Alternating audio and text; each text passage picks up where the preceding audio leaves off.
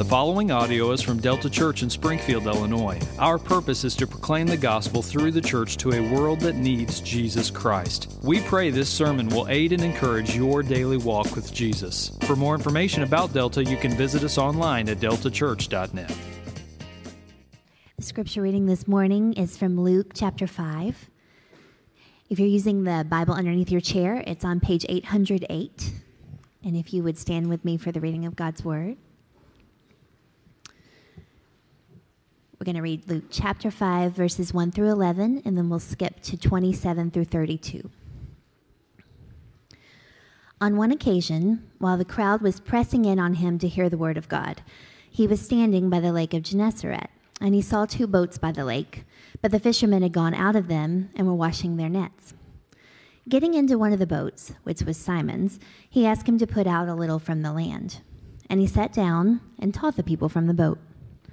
And while he had finished speaking, he said to Simon, "Put out into the deep and let your nets down for a catch." And Simon answered, "Master, we toiled all night and took nothing, but at your word I will let down the nets." And when they had done this, they enclosed a large number of fish, and their nets were breaking. They signaled to their partners in the other boat to come and help them. And they came and filled both the boats so that they began to sink. But when Simon Peter saw it, he fell down at Jesus' knees, saying, "Depart from me, for I am a sinful man, O Lord." For he and all who were with him were astonished at the catch of fish that they had taken. And so also were James and John, sons of Zebedee, who were partners with Simon. And Jesus said to Simon, "Do not be afraid. From now on you will be catching men." And when they had brought their boats to land, they left everything and followed him. Let's go down to verse 27. After this, he went out and saw a tax collector named Levi sitting at the tax booth. And he said to him, "Follow me." And leaving everything, he rose and followed him. And Levi made him a great feast in his house, and there was a large company of tax collectors and others reclining at table with them. And the Pharisees and their scribes grumbled at his disciples, saying, "Why do you eat and drink with tax collectors and sinners?" And Jesus answered them, "Those who are well have no need of a physician, but those who are sick. I have not come to call the righteous, but sinners to repentance." This is the word of the Lord.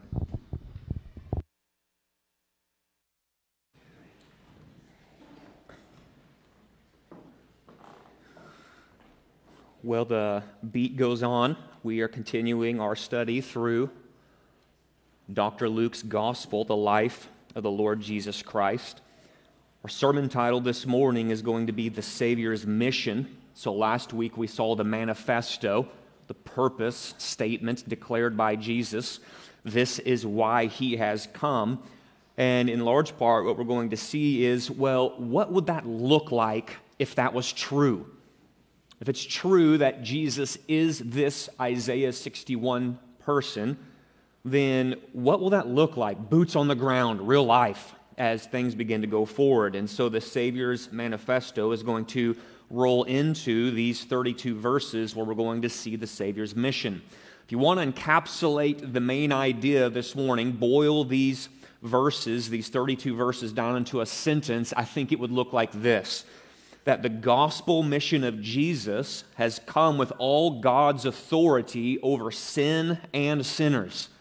You're going to see that authority theme, the powerful words of Jesus theme that Luke introduced last week, and he's going to now take pictures, snapshots of what does this actually look like in real life. He's going to move it from the realm of anybody can say anything about anything and actually say, if this were real life, what would real life look like under the power and the authority of King Jesus?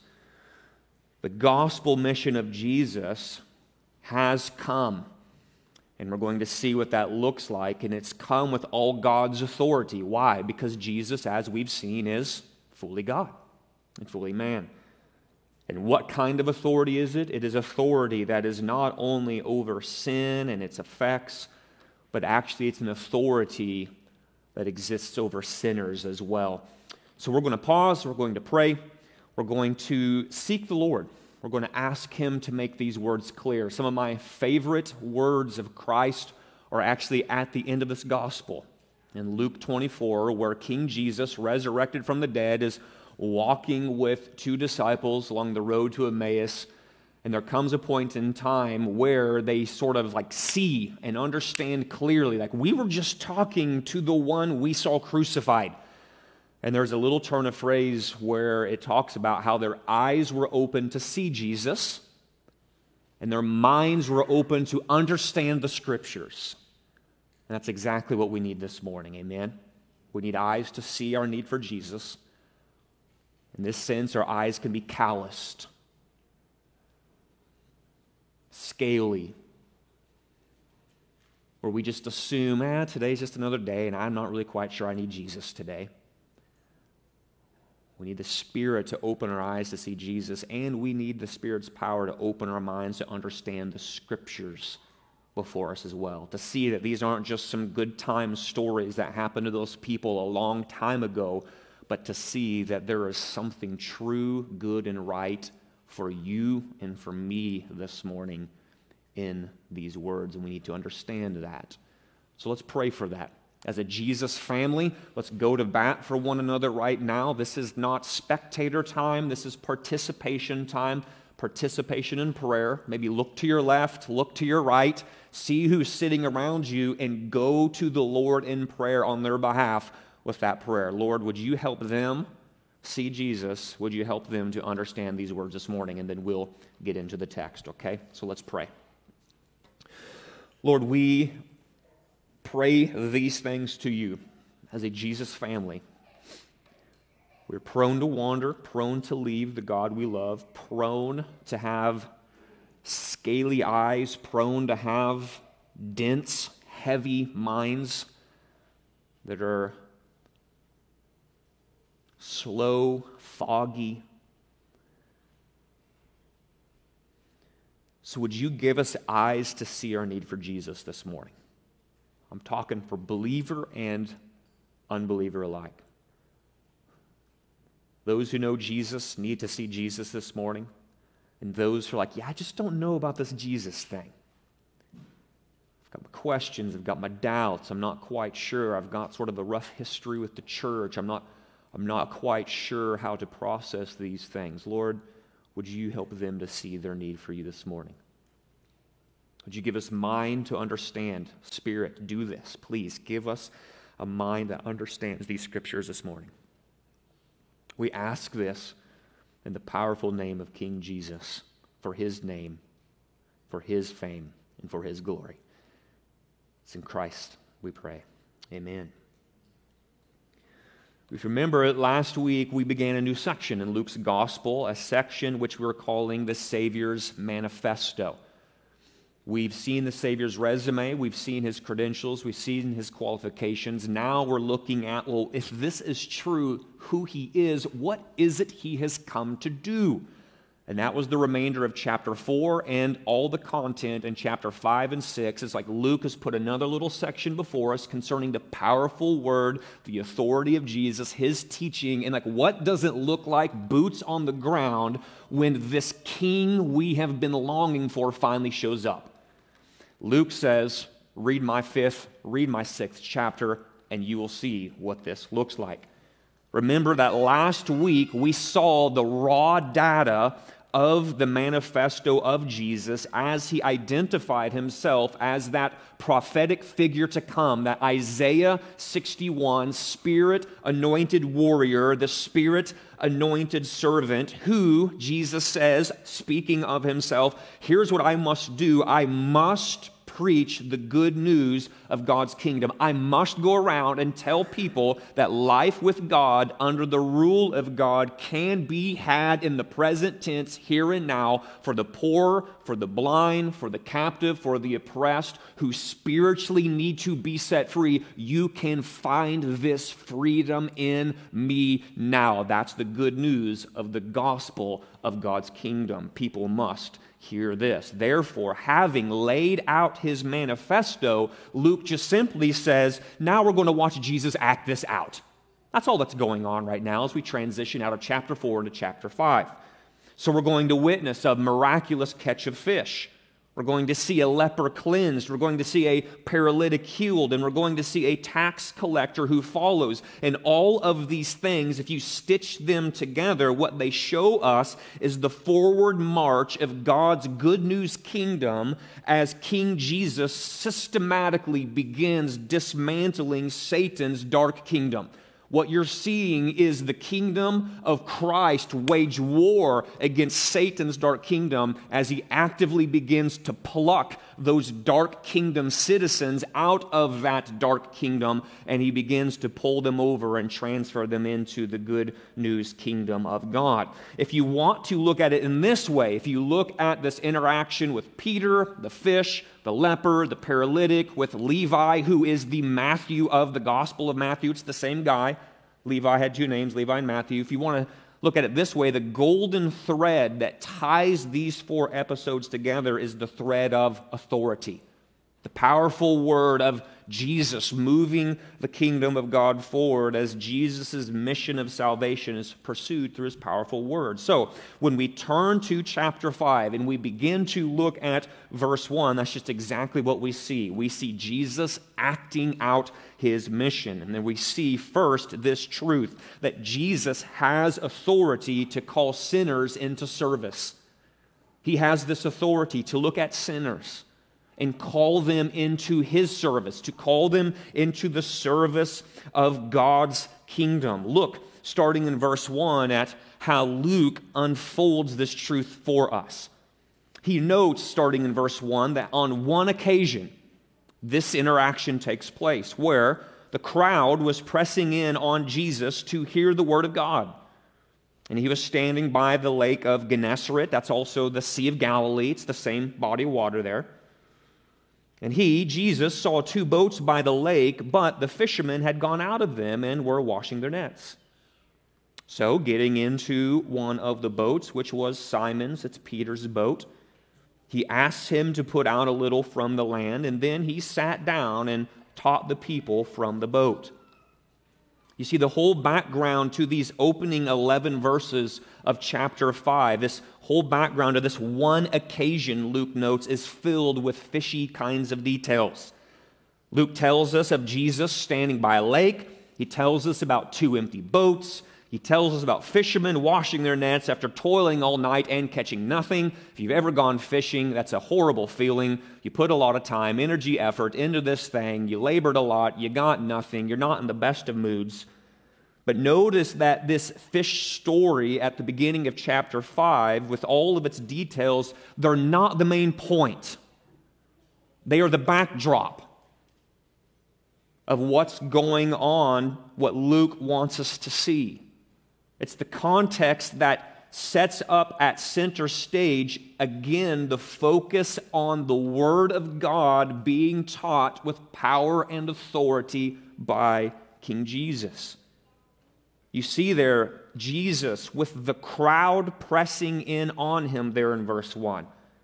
Why are they pressing in on him? Because they want to hear the word of God. There's the word language. Thus, you skip down to verse 3, Jesus does what you expect him to do according to his manifesto last week. He sat down and taught the people from the boat what? The Word of God. It's just, this is what you want to see from Jesus. If he says, I've come to do this, teach with power and authority, God's Word, so that people can be folded into the kingdom, you would expect his mission to line up with his manifesto, and that's exactly what you see going on right now. But notice that it's what happens after this teaching moment, which emphasizes the power of Jesus' word.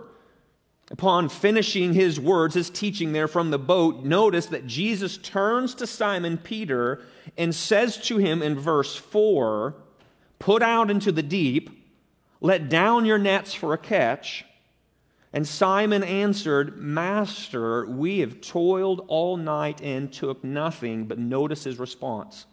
"But at your word. But at your word I will let down your nets."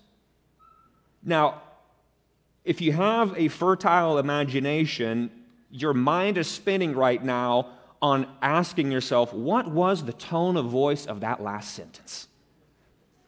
Is it something like Peter maybe exercising patience in his reply, maybe through gritted teeth? He's saying, Master, we've toiled all night long, but at your word, I'm going to let down the nets, said Peter with extreme patience, as the preacher man dares to tell the fisherman how to go about doing his professional job. Or perhaps maybe in this moment, it's less of Peter exercising patience in his reply because Peter is recalling what we read and saw at the end of chapter 4 last week, which was what? Peter's mother-in-law had a fever. And maybe he witnesses Jesus exercising the authority of his word in rebuking that fever.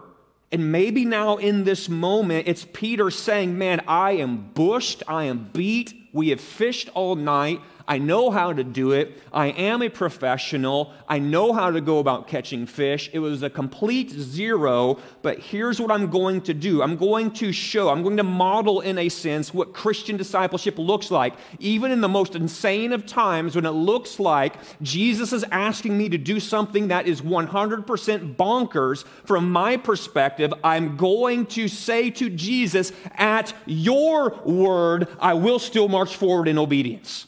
It could very well be that kind of response from Peter as well. After all, Jesus, I've seen you exercise your word with power, with authority, rebuking the fever of my mother-in-law. She's immediately healed, gets up and begins to serve. And so while I may not initially want to do it, because you've told me at the power and authority of your word, I'm going to walk in obedience to you. Either way, and maybe any other mixture of emotion and thoughts in between going on in Peter's life, what we see is this. It's in obedience to Jesus' powerful word that leads him to let down the nets one more time, and notice that it results in more than I'm positive he ever bargained for. Result number one is an absolutely astonishing haul of fish, which fills the boats so much that they began to sink. That's result number one that I'm positive he was not bargaining for. Because again, perhaps he's saying, listen, I'm going to let down the nets, but here's what's going to happen. We ain't going to catch no fish. I'm a professional after all, Jesus, and I know how these things work, and they don't work like this. Well, Jesus exercises his power and authority, and they catch a boatload of fish, and it begins to sink. The second result is this. Peter, you notice in verse 9, is so astonished. He's so astonished at the catch of fish they'd taken in that it says there at the beginning of verse 8, he falls down at Jesus' knees saying, depart from me, for I'm a sinful man, O Lord. Now, we know this story too well to be amazed at that response. That is not what you would expect to happen right then. You don't expect someone to see an amazing catch of fish and then fall down at their knees before a person who's no longer master but now being called Lord and saying, you need to leave me because I'm a sinful man. You expect any number of responses, but you don't expect that response from Peter. But this is the thing that Luke wants us to see right now. It's what he wants Theophilus to see. It's what he wants you to see. He wants us to see this second result, this key response of Peter falling down at Jesus' knees saying, depart from me, from a sinful man, O Lord. Because, why? In this moment, Peter is immediately conscious of something. He knows how fishing works. You fish at night in the shallows. You don't fish in the noonday sun in the deeps. The last thing that should have happened is a boat sinking catch of fish. It just should not have happened. He's a professional. He knows how this world works. He's conscious that there's something supernatural. The supernatural has invaded the natural in this moment. and what has taken place. But notice, I think he's also immediately conscious of something else. He's conscious of the supreme power of Jesus and his word. Again, he knows how this works. At your word, Jesus, I'm going to go do this. And Peter's no fool. He stitches one and one together and recognizes the reason why this catch of fish, this supernatural moment, has invaded the natural, has nothing to do with him and his professional skills. It has everything to do with the one that's standing right there in the boat. Has everything to do with his power, with his authority, with his word. It has everything to do with Jesus. And some of us have been there in our lives before, where we say, in this moment, this should not be taking place like it is. In this moment, this event should not have unfolded the way it did. But in this moment, I recognize that this supernatural thing has invaded the natural, has absolutely nothing to do with me, and has everything to do with King Jesus right now. That's where Peter is at in this moment. Peter responds again, falling down at Jesus' knees, saying, "Depart from me, I'm a sinful man, O Lord." And in an Isaiah 6 sort of way, do you remember Isaiah 6? The prophet catching a glimpse of the hem of the robe of the king, it completely unzips him, undoes him. The grandeur and the majesty, and it leads him to confess, I am a sinful man as well. We're seeing this take place in Peter's life. You see, Peter's genuine encounter with the Spirit-anointed Savior exposes his unworthiness. It's exposing his sin. If you remember back at the end of Luke chapter 4, the demons that are being cast out by the powerful words of Jesus refer to Jesus as the Holy One of God. Peter's getting a glimpse of the Holy One of God he hasn't seen before. And like it unzips him, it undoes him, it drives him to his knees to say, you need to depart from me. I am a sinful man. And in this, Peter is proving to be the Isaiah 61 target audience that Jesus was sent to save. Do you remember last week who Jesus came to save? What did he say? I've come to bring good news. I'm the Savior who's going to save those who are spiritually poor, spiritually captive, spiritually blind, spiritually oppressed. I've come to save and set free these kinds of sinners. And in this moment, what you are seeing in Peter's life is the recognition. He's beginning to be awakened to who he truly is. I am one of those who needs to be saved. And it drives him to his knees before Jesus. But notice how the response of Jesus to Peter is not what we would expect. Again, something totally different. For many of us, we fully expect Jesus to be grossed out by Peter's confession of, I'm a sinful man. Depart from me, Jesus, I'm a sinful man. You're right. You're gross.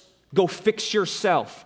Do something. Don't you come near me. Get out of my way. Don't be near me. Go and do something else. Get out of my sight. That's sort of what we intuit if we're just sort of honest with ourselves, that this is how Jesus views sinners.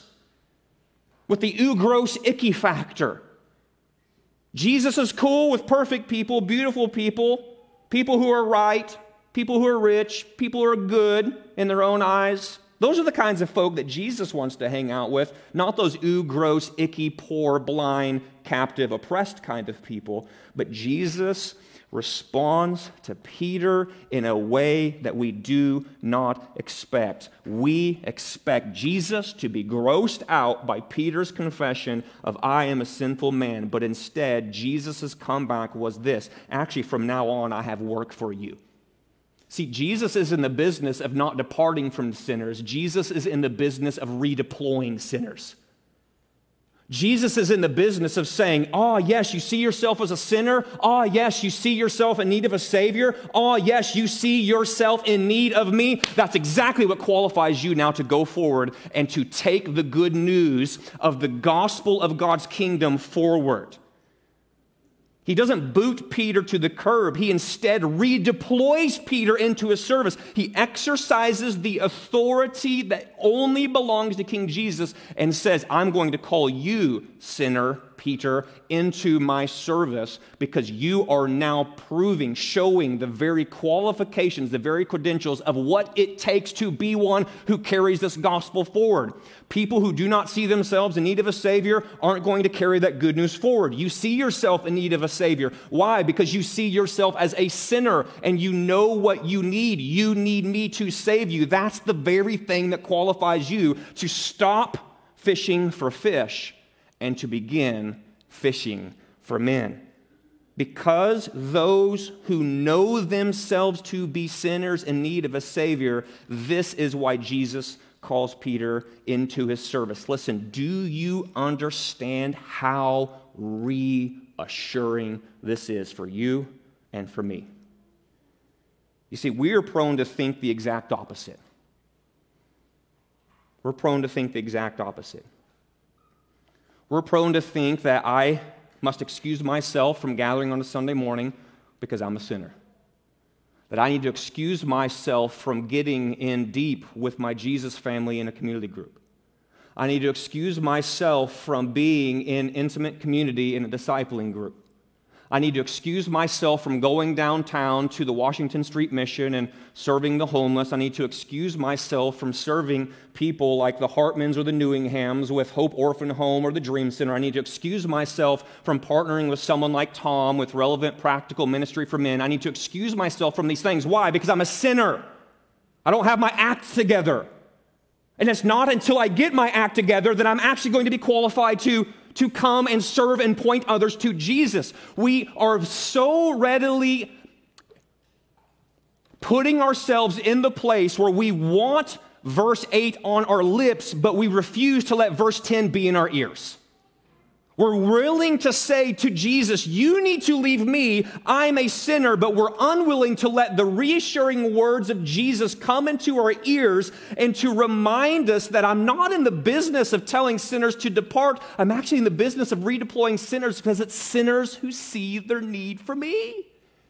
So it's the very fact that you are a sinner that qualifies you to go downtown, that qualifies you to go across the street to the neighbor, that qualifies you to preach the gospel to your child, that qualifies you to speak the good news of God's kingdom to your spouse, that qualifies you to be the light of Jesus Christ to a world that needs to see Jesus. The world doesn't need to see perfect people who think they don't need Jesus. The world needs to see people who say, I know myself to be a sinner, and Jesus says, qualified, now go. Now go. With my authority, I'm redeploying you into my service. It's not perfect people. It's not the beautiful people. It's not the know-it-alls. It's not the elite, put together, never stumble, bumble, and fall type of folks that Jesus calls. It's men and women who, like Peter, know themselves to be a sinner. Verse 11, and when they had brought their boats to the land, they left everything and followed him. Now, what does this mean? Does this mean you tomorrow need to wake up, sell your house, sell your car, dump your Roth, go crazy, empty your checking account, leave everything, follow Jesus? No, what it means is this. You need to wake up, set your alarm for 6:30 a.m. You need to go to church. You need to go to work. You need to talk to your neighbor. But now you're going as one who's been redeployed into the service of Jesus. You're not going to go to work tomorrow to just merely make cash to pay your mortgage. You're going to go to work tomorrow as one who's been redeployed into the service of the King, catching the souls of men, and not just catching another paycheck. It's simple. It's practical like that. Now, Jesus has authority to call sinners into service. We also see what? That Jesus has authority to overthrow the effects of sin. That's what's going on with this encounter with the leper. Look, starting in verse 12. While he was in one of the cities, there came a man full of leprosy. And when he saw Jesus, notice his reaction is very Peter-esque. He fell on his face and begged Jesus, Lord, if you will, you can make me clean. Jesus stretches out his hand, touches him, saying, I will be clean, and immediately the leprosy left him. So with the leprous man, what you need to understand is there's a distinction that's being made in this moment. This man is not full of leprosy. That's how Luke describes him. He's not full of leprosy because he is a sinner. Right? We want to do that sometimes, go, wow, their life's really jacked up. They must be the king of sinners. Somehow shove people's sufferings into their laps and make like a hard equation. Jesus is going to debunk that clumsy way of thinking actually later in Luke 13. What we need to see is that Jesus never draws absolute parallels between an individual's suffering and that individual's sin. Is this leper a sinner? Yes, because they're human and were born with a sinful nature. The proof of that has nothing to do with their leprosy. But what we can say is that in this case, looking at this man full of leprosy, that all suffering in this world is connected in one way or another, though, to Adam and Eve's disobedience in the garden.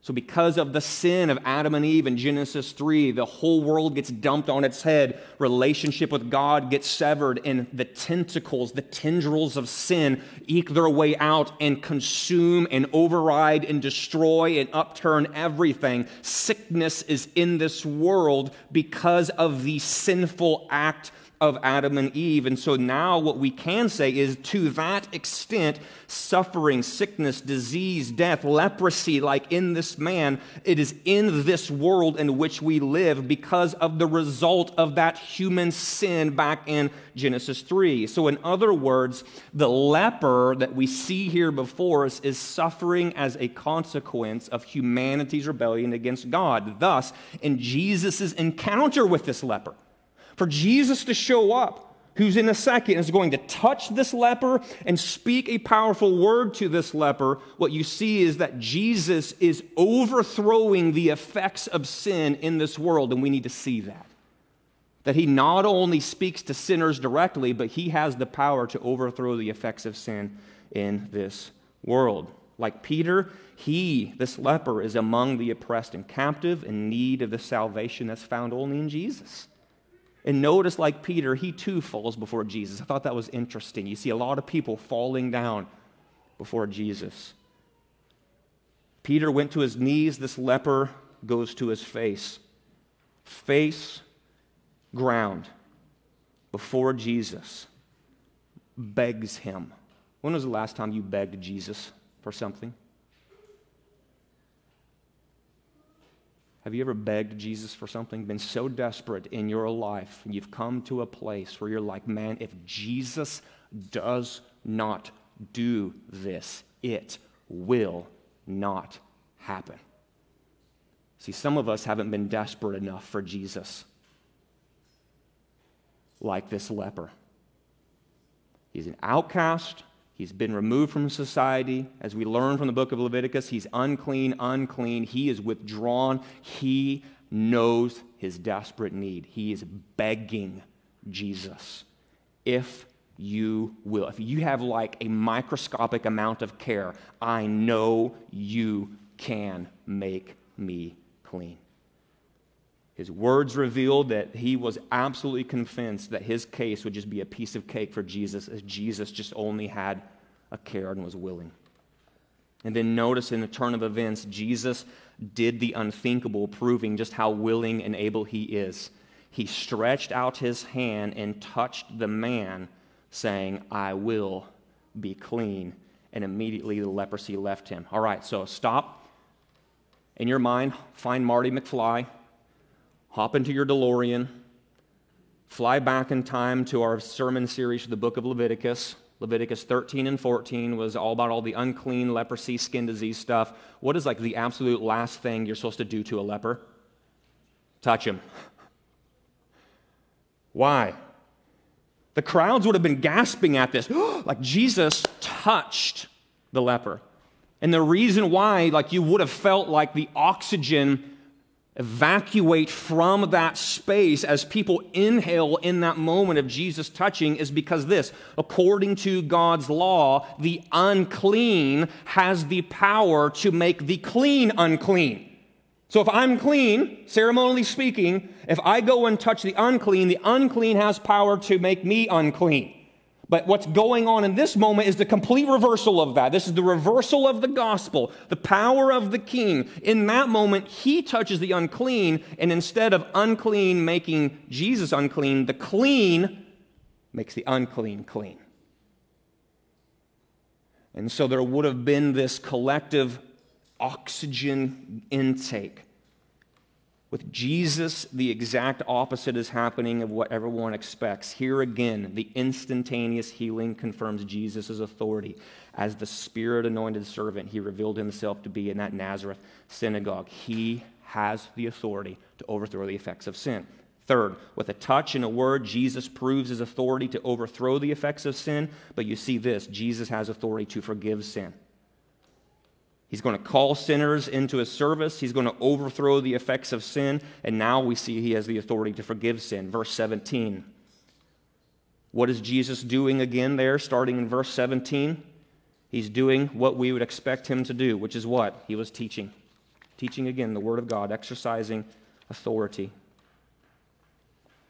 We're reminded there at the end of verse 17, notice that little sentence there, and the power of the Lord was with him to heal. What is Luke doing in saying that? What you need to know is he's saying like, hey, you need to pay attention. I'm giving you a little foreshadowing right now. I'm giving you an authority heads up right now. We're about to see Jesus exercise some power that's unique to him. What you need to know personally about Pastor Jonathan is this interaction with the paralytic shows up in the other Gospels, and it is by far my most favorite interaction, I think, with Jesus as he interacts, showing us the power and the purpose of what he came to do. Luke continues, verse 18, and behold, there were some men who were bringing on a bed a man who was paralyzed. Just P.S. real quick, they the show The Chosen, right? You know what I'm talking about, The Chosen?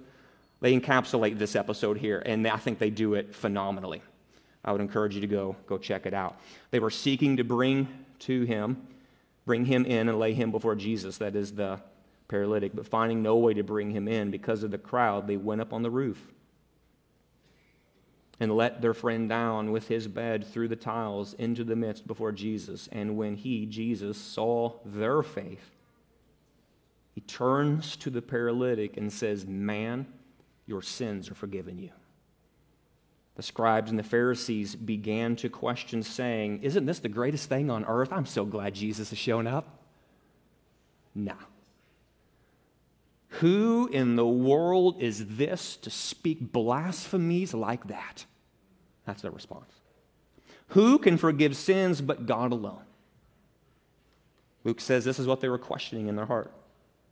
Now, for all the boneheaded maneuvers made by the religious leaders, we read the Gospels and we're like, man, what a bunch of knuckleheads, right? Has anyone else sort of approached the religious leaders like that? Like, what a bunch of clowns, those buffoons. Like, why can't they figure it out? What you need to know is you're the Pharisees in the Gospels, right? You wouldn't be the one person in the crowd saying, man, I've got this Jesus thing cracked. Like, right, this is you, this is me. Boneheaded maneuvers, but we need to give credit where credit is due. Why do I say this? It's because their very last question in verse 21. In verse 21, when they say, who can forgive sins but God alone, they are spot on in thinking this way. They are not off base. They're on base. They rightly recognize that all sin is ultimately committed against God. They rightly recognize that God alone is judge, which means God alone only has the authority to forgive sin since it is against him.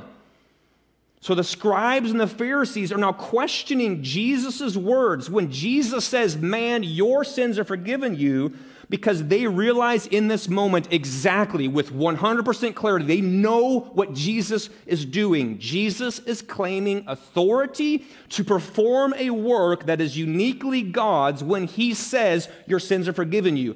They know Jesus is taking what belongs to God, pulling it over and saying, this is true of me. Either this is true or it is blasphemy, as they say.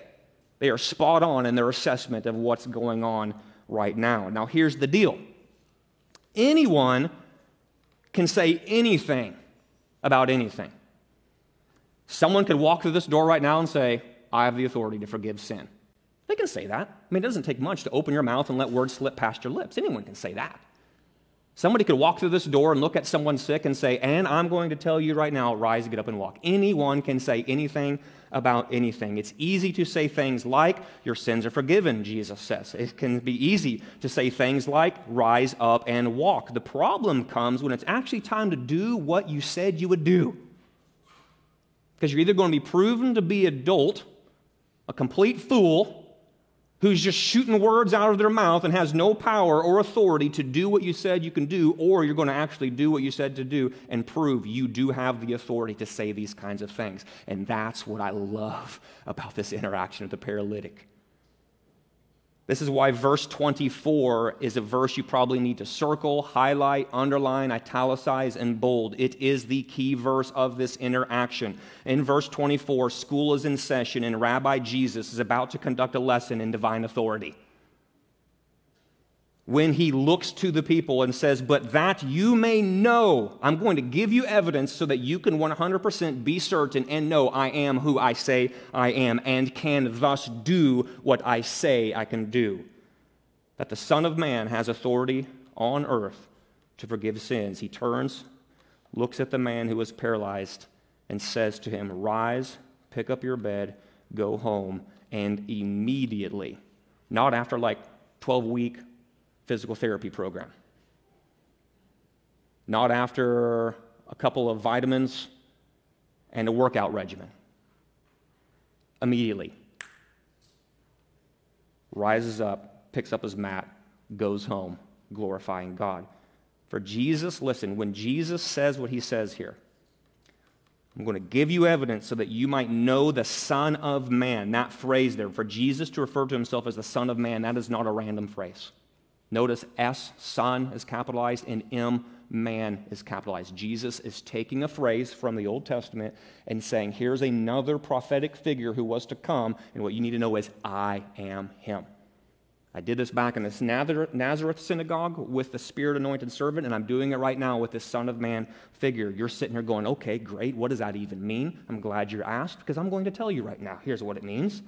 It's a very specific title, the Son of Man title, which the crowd, I'm telling you, would have immediately tuned into because this phrase, the Son of Man, it's a very specific reference to a very specific figure that the prophet Daniel said, hey, there's one who's coming. Keep your eyes peeled.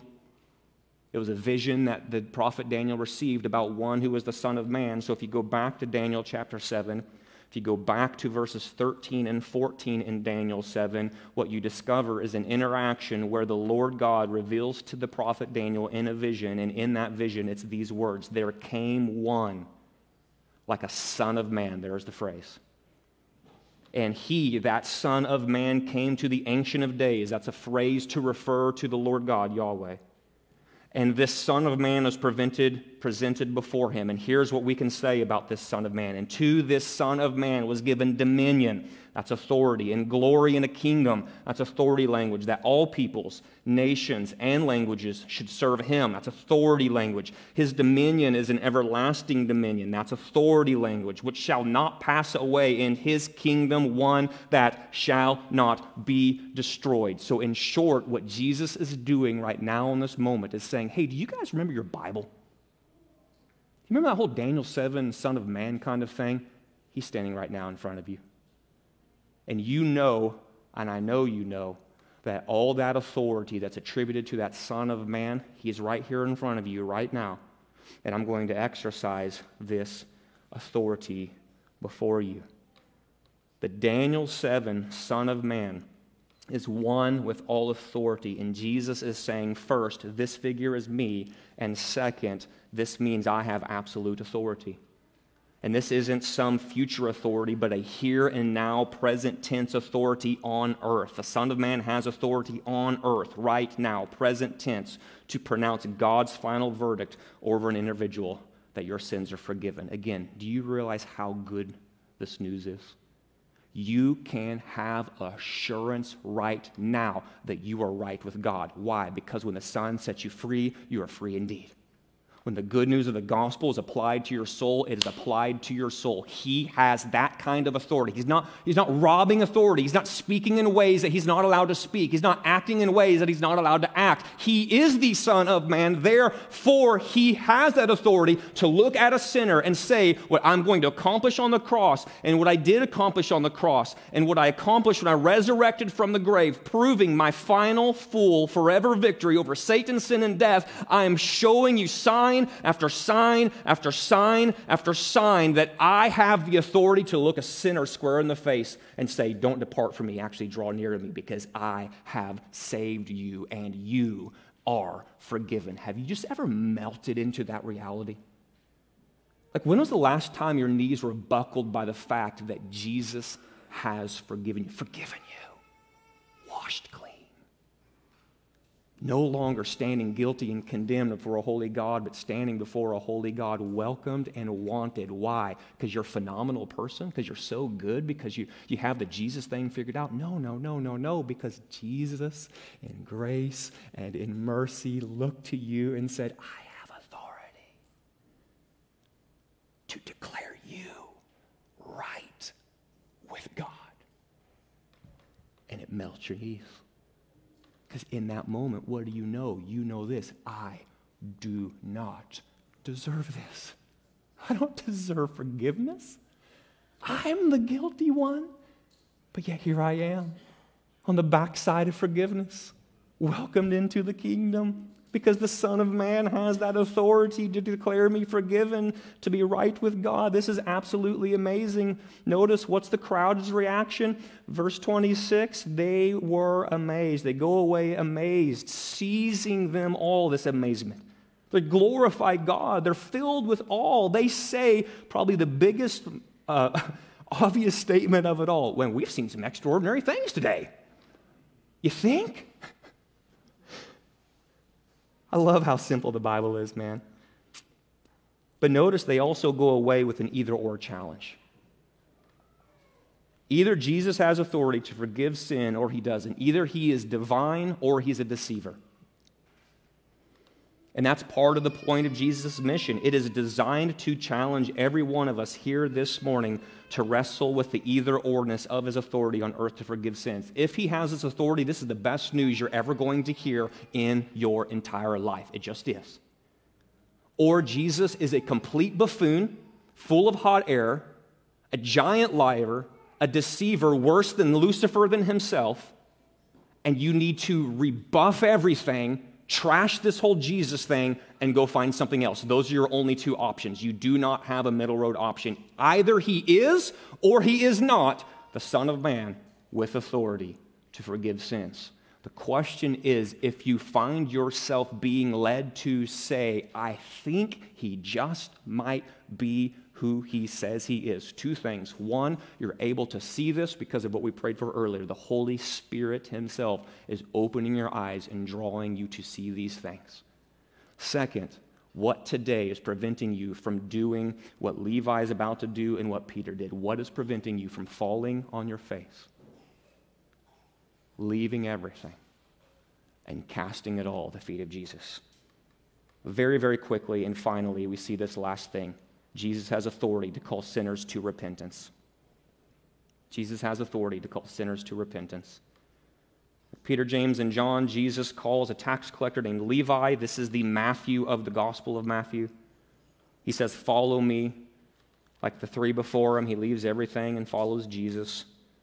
What's his response to the call of Jesus? He actually throws a party and invites his buddies. I love that. I wish more of us would be like Levi in this moment. Wow, that's really good news from Jesus. What's the right response? It's not to start speaking in King James Version English in our prayers and to start wearing stiff-necked collars and walking around all rigid to show people how serious I am to be a Christian. Some of us just need to throw a party for Jesus and invite a bunch of people. Let's be the bringer of the better wine like Jesus. Let's be the bringer of the better food like Jesus.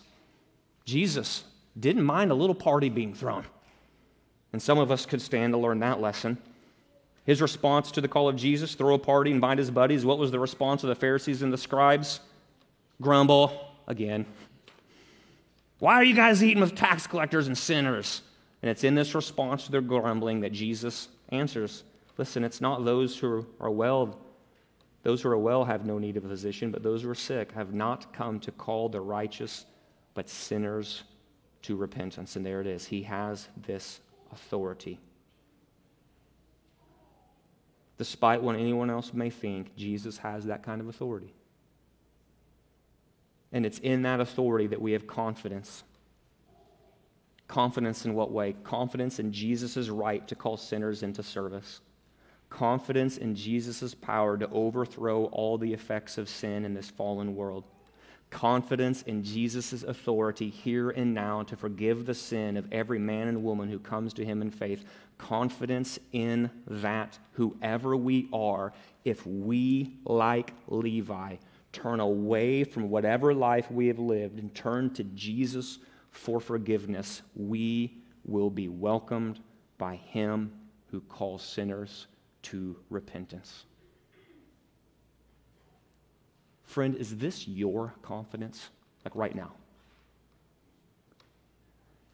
Is this what you believe? Do you have a believing confidence like this? And my follow-up question is, do you have a behaving confidence? Not only a confidence where I say, I believe this to be true, I have this kind of confidence, but does this kind of believing confidence lead into a behaving that says, I'm going to walk out these doors now for the next 6 days and 22 hours, confident in the authority and the power of Jesus, and my life is going to look like Levi, my life is going to look like Peter, James, and John, my life is going to look like I've left everything and followed Jesus. We need that picture in the world today. I need Jesus to help me, Pastor Jonathan, to live that way this coming week. My assumption is you do too. So let's pray for those things to happen right now. Amen? Lord, would you help us to walk in light of what we know to be true? Would you bring our behavior to align with what we believe? We can have confidence that Jesus has this kind of authority. He has this kind of authority. He acted upon this kind of authority. We say we believe this. Lord, would you help our behavior to align with what we believe? Would you help us to make the connections, the practical connections of what this means for me this coming week? The way that I talk, the way that I think, the way that I act. Lord, would you make us a Jesus people whose lives align with our confidence in the Lord Jesus Christ as the Son of Man who has authority to forgive sins on earth right now, here, today. Jesus, it's in your name I pray these things. Amen.